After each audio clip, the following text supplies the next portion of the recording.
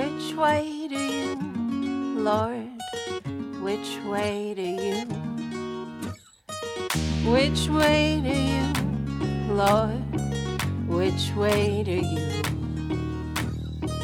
Which way do you, Lord? Which way do you?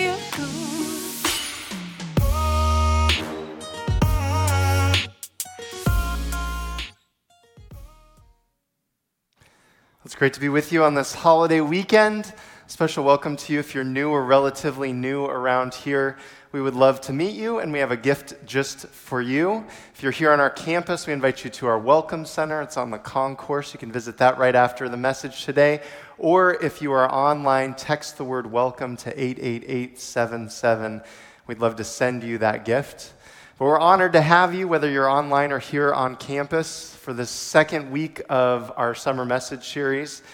Our message series is called Life, and we're talking all about our daily choices and looking at them through the lens of the 7 deadly sins. Sounds a little intimidating, but don't worry. Let me reassure you. We made 3 promises last week for this message series. Promise number 1, we cast no guilt. You will not be made to feel guilty during this series. Promise number 2, you will be challenged. That's the nature of talking about sin. And promise number 3, God's grace is bigger than our sin. That's where any discussion like this should begin. So we started with those 3 promises, and then we defined sin as missing the mark or failing to reach the goal. And our goal as human beings is to honor God and honor people. That's what we were made for. And until Adam and Eve committed that original sin, that's what we were doing. But that original sin had all sorts of consequences that have been passed down to us. All is not lost, however, because the cross that Jesus carried offers us hope of redemption and encourages us to pursue freedom from our sins. So for every one of the 7 deadly sins, there is a corresponding virtue.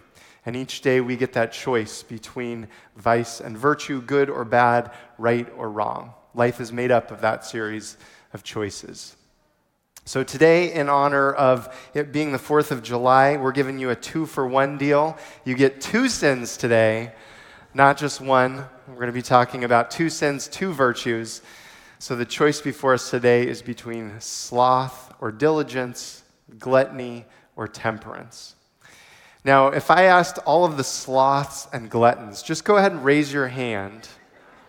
I'm guessing not a lot of hands would go up. A few hands today actually went up. But we don't typically think of ourselves this way. When we think of sloth, or some say sloth, you might think of this, right?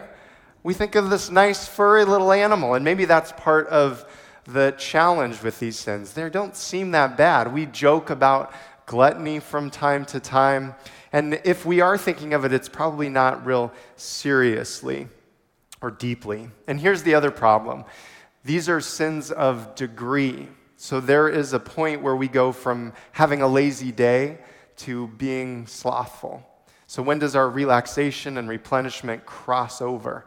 There's a point where our eating goes beyond nutrition and enjoyment into excess. When do we cross that line? And why?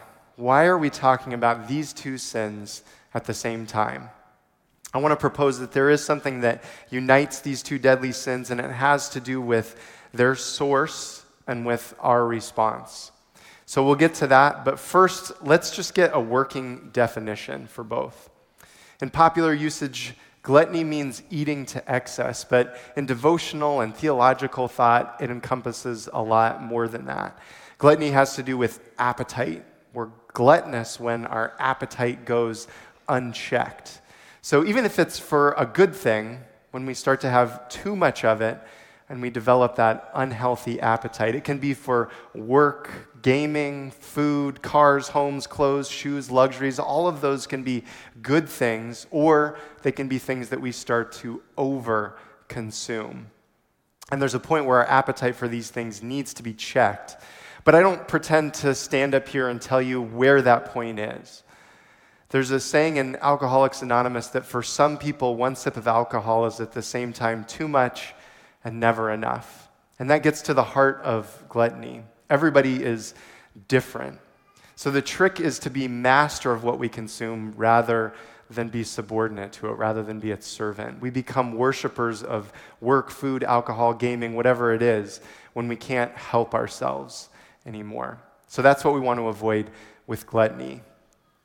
Meanwhile, sloth in the American sense means physical laziness, but that's not exactly what we're talking about when we say it's a deadly sin. Sloth does not equal sloppiness or being a slob. It doesn't just equal laziness.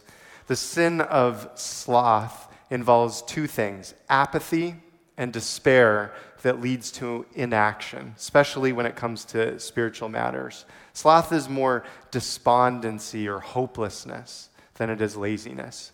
Judas Iscariot is a good example of sloth. He betrays Jesus for a few gold coins, and then he has a choice. He can repent of his sin, he can return to the goodness of God, or he can descend into despair and fall into sloth. And Judas can't escape his guilt. He tragically ends up taking his life instead of allowing God's mercy to heal his guilty heart. Now, that's a pretty extreme example of sloth. It does not need to be that extreme. Even someone with strong spiritual, moral convictions who has a lot of meaning and purpose in their life, they can fall into moral burnout. They can be paralyzed by the immense pain of the world, and they can stop trying to help. Sloth replaces trust in God's providence with despair at the world's fallenness. The problem with gluttony and with sloth is that we give them a place of prominence in our hearts and minds that should belong to God. We fill the uncomfortable spaces in our lives with things until we cross the line into it being a deadly sin. And it may not even be a conscious choice. Gluttony and sloth both point to our pursuit of comfort.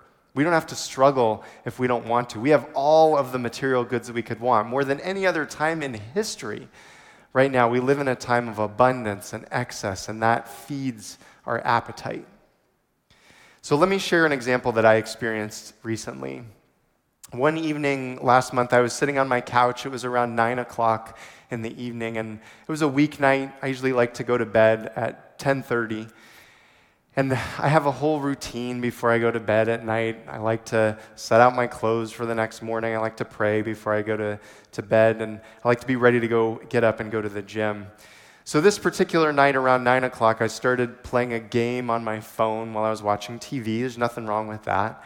And then I got on a roll in the game, and the next hour went by pretty quickly. Before I knew it, it was 10 o'clock, and I should have put the game down, but I didn't. I couldn't. I'd earned a free hour with unlimited lives. You wouldn't put it down either, right? If I could just finish the level, I was going to get 10,000 coins. It was only going to be a few more minutes, but then a few more minutes turned into 30, 45. I don't know. I lost track at some point. And I'm a little embarrassed to admit, actually, what game I was playing. Maybe I'll work up the courage to tell you later. But when I finally got to a stopping point in the game, it was too late to worry about anything else. So I skipped prayer, didn't brush my teeth, I didn't set the alarm, I certainly didn't get up and go to the gym the next morning. Now, all of this seems inconsequential. It's one night, one time skipping prayer, one time missing the gym. But that's exactly why these sins are deadly. They sneak up on us, and we convince ourselves they aren't that bad. One time doesn't mean that much. It's not a habit. But the descent into losing control can come quickly. I'm honestly not sure if what I did was sloth or gluttony. It seems from like not being able to stop playing the game, maybe that was gluttony. But then I decided I didn't have time to pray, to read scripture, talk to my maker. And that seems like sloth. There's something about my experience that speaks to how these sins are alike. We'll get to that. First, though, I want us to look at a brief passage from the book of Genesis. We started last week by talking about the creation story and the fall. Genesis, after that, it seems kind of like a big genealogy. It's really a story of God interacting with particular people along the way. There was Noah and the ark, Abraham and the covenant, and then Abraham and his wife Sarah had a son named Isaac. And we're going to follow the story of Isaac and his wife Rebekah's twin sons Esau and Jacob. So we're going to pick it up in Genesis 25. Isaac was 40 years old when he married Rebekah. His wife Rebekah became pregnant. When the time of her delivery came, there were twins in her womb. Like I said, it's a 2-for-1 deal today. We got twins, and you know that there's going to be some sibling rivalry. The first to emerge was reddish, and his whole body was like a hairy mantle. So they named him Esau. Next, his brother came out, gripping Esau's heel, so he was named Jacob. Now, if you read the book of Genesis, there are some interesting stories of childbirth. We don't need to get into a lot of the details here because in this case, they are literally a little hairy. So, 2 things to remember from this passage. 1, Esau is the firstborn. That's going to be very important. He has special rights and privileges because of that. And 2, Jacob, both in this moment and in the future, is going to be right on his heels. So hold those in your mind as we fast forward to when they're adults. Once, when Jacob was cooking a stew, Esau came in from the open country, famished. He said to Jacob, "Let me gulp down some of that red stuff. I am famished." That is why he was called Edom. I love that this is the translation. I didn't add red stuff. That's what he asks for. Give me some of that. I don't even know what it is. I just am hungry. Give me some of that red stuff. It could have been a Slurpee for all we know. So he's asking him, and he's so single-minded, he doesn't even care what it is. And Jacob is going to seize on this opportunity. But Jacob replied, "First, sell me your right as firstborn." "Look," said Esau, "I'm on the point of dying. What good is the right as firstborn to me?" He's so single-minded. Now, I don't know what the situation was, but my guess, and that's a pretty good guess, is he was not on the point of death. He's a little hungry, maybe hangry in this moment. But he's so single-minded that he is giving up something tremendously important. He has a double inheritance as the firstborn and a special blessing from his father Isaac. He's willing to let go of all of that. So Jacob makes him commit. But Jacob said, "Swear to me first." So he sold Jacob his right as firstborn under oath. Jacob then gave him some bread and the lentil stew, and Esau ate, drank, got up, and went his way. So Esau treated his right as firstborn with disdain. The key is that line, with disdain. So, all we had at the start of the story was a guy coming home, wanting some lunch. Who wouldn't be hungry after work, right? But he quickly drives it to the point that the sin becomes deadly. It's not harmless anymore. Esau's choices have real consequences. This is sloth. It's treating God's blessing, the opportunities that we have in front of us, with disdain. He could have made himself some soup. He could have hunted an animal. He could have gone out and picked some berries or something to eat. Instead, he was apathetic. He was single-minded. He was lazy. And he paid this incredibly steep price for some lentil soup. It's not even crab soup. So my story, the story of Esau and Jacob, they show us how these harmless moments can really lead to terrible choices. And the sins are deadly in part because they sneak up on us, like a predator would sneak up on us. It says in 1 Peter 5:8, the enemy is prowling like a roaring lion, looking for someone to devour. Now, I've hinted at why we paired these 2 sins together, but I haven't said it exactly. So here's what unites these deadly sins. They aren't physical problems. They're mental ones. We typically think of laziness, overconsumption as problems with our bodies, but the origin of them is our missteps in the mind.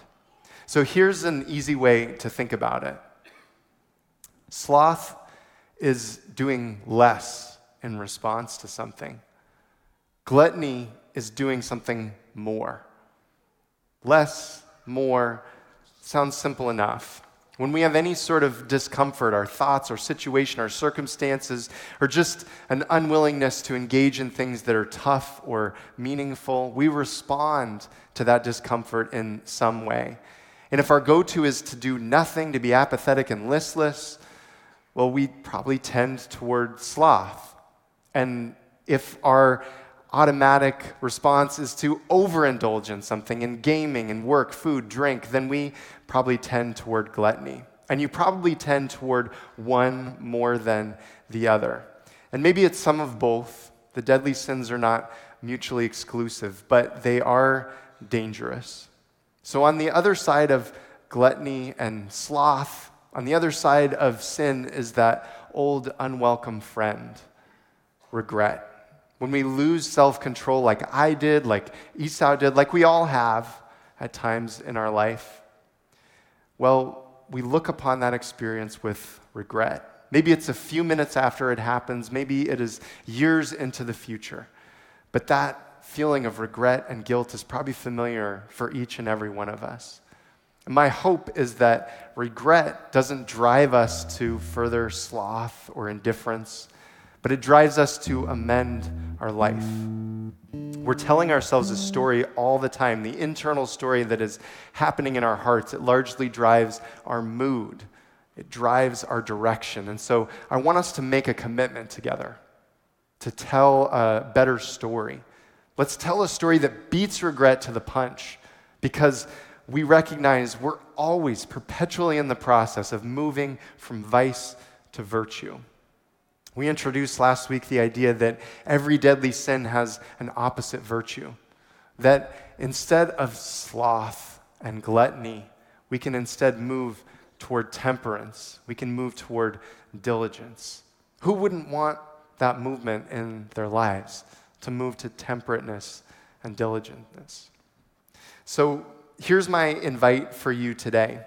Preempt the descent into these sins by planning ahead, by planning to be temperate, by planning to be diligent. We give ourselves limits and a direction before we're in the moment of temptation.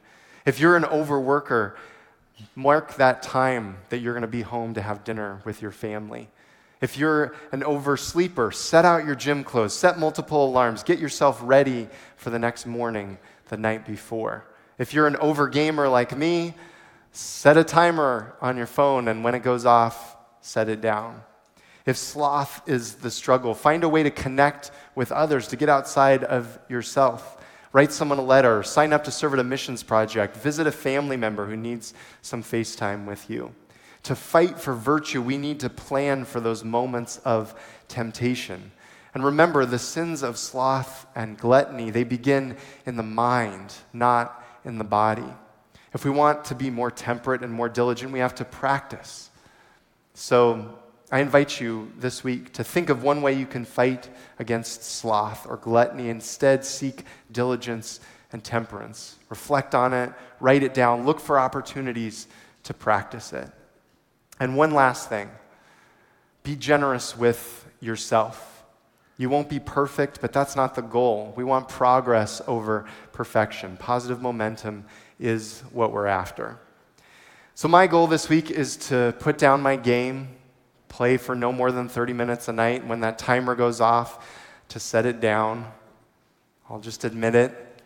I can't play Property Brothers after that 30 minutes is up. So that's my goal for this week. What's yours? Let's pray. God, we thank you for the hope that you give us to move in our lives perpetually from vice to virtue. That we have that hope to move from gluttony to temperance, from sloth to diligence, because of your help, your grace, your mercy, your goodness. We know that you lead us, you inspire us, you make all things possible, and that you can make that movement possible this week. As in your name we pray, the Father and of the Son and of the Holy Spirit. Amen.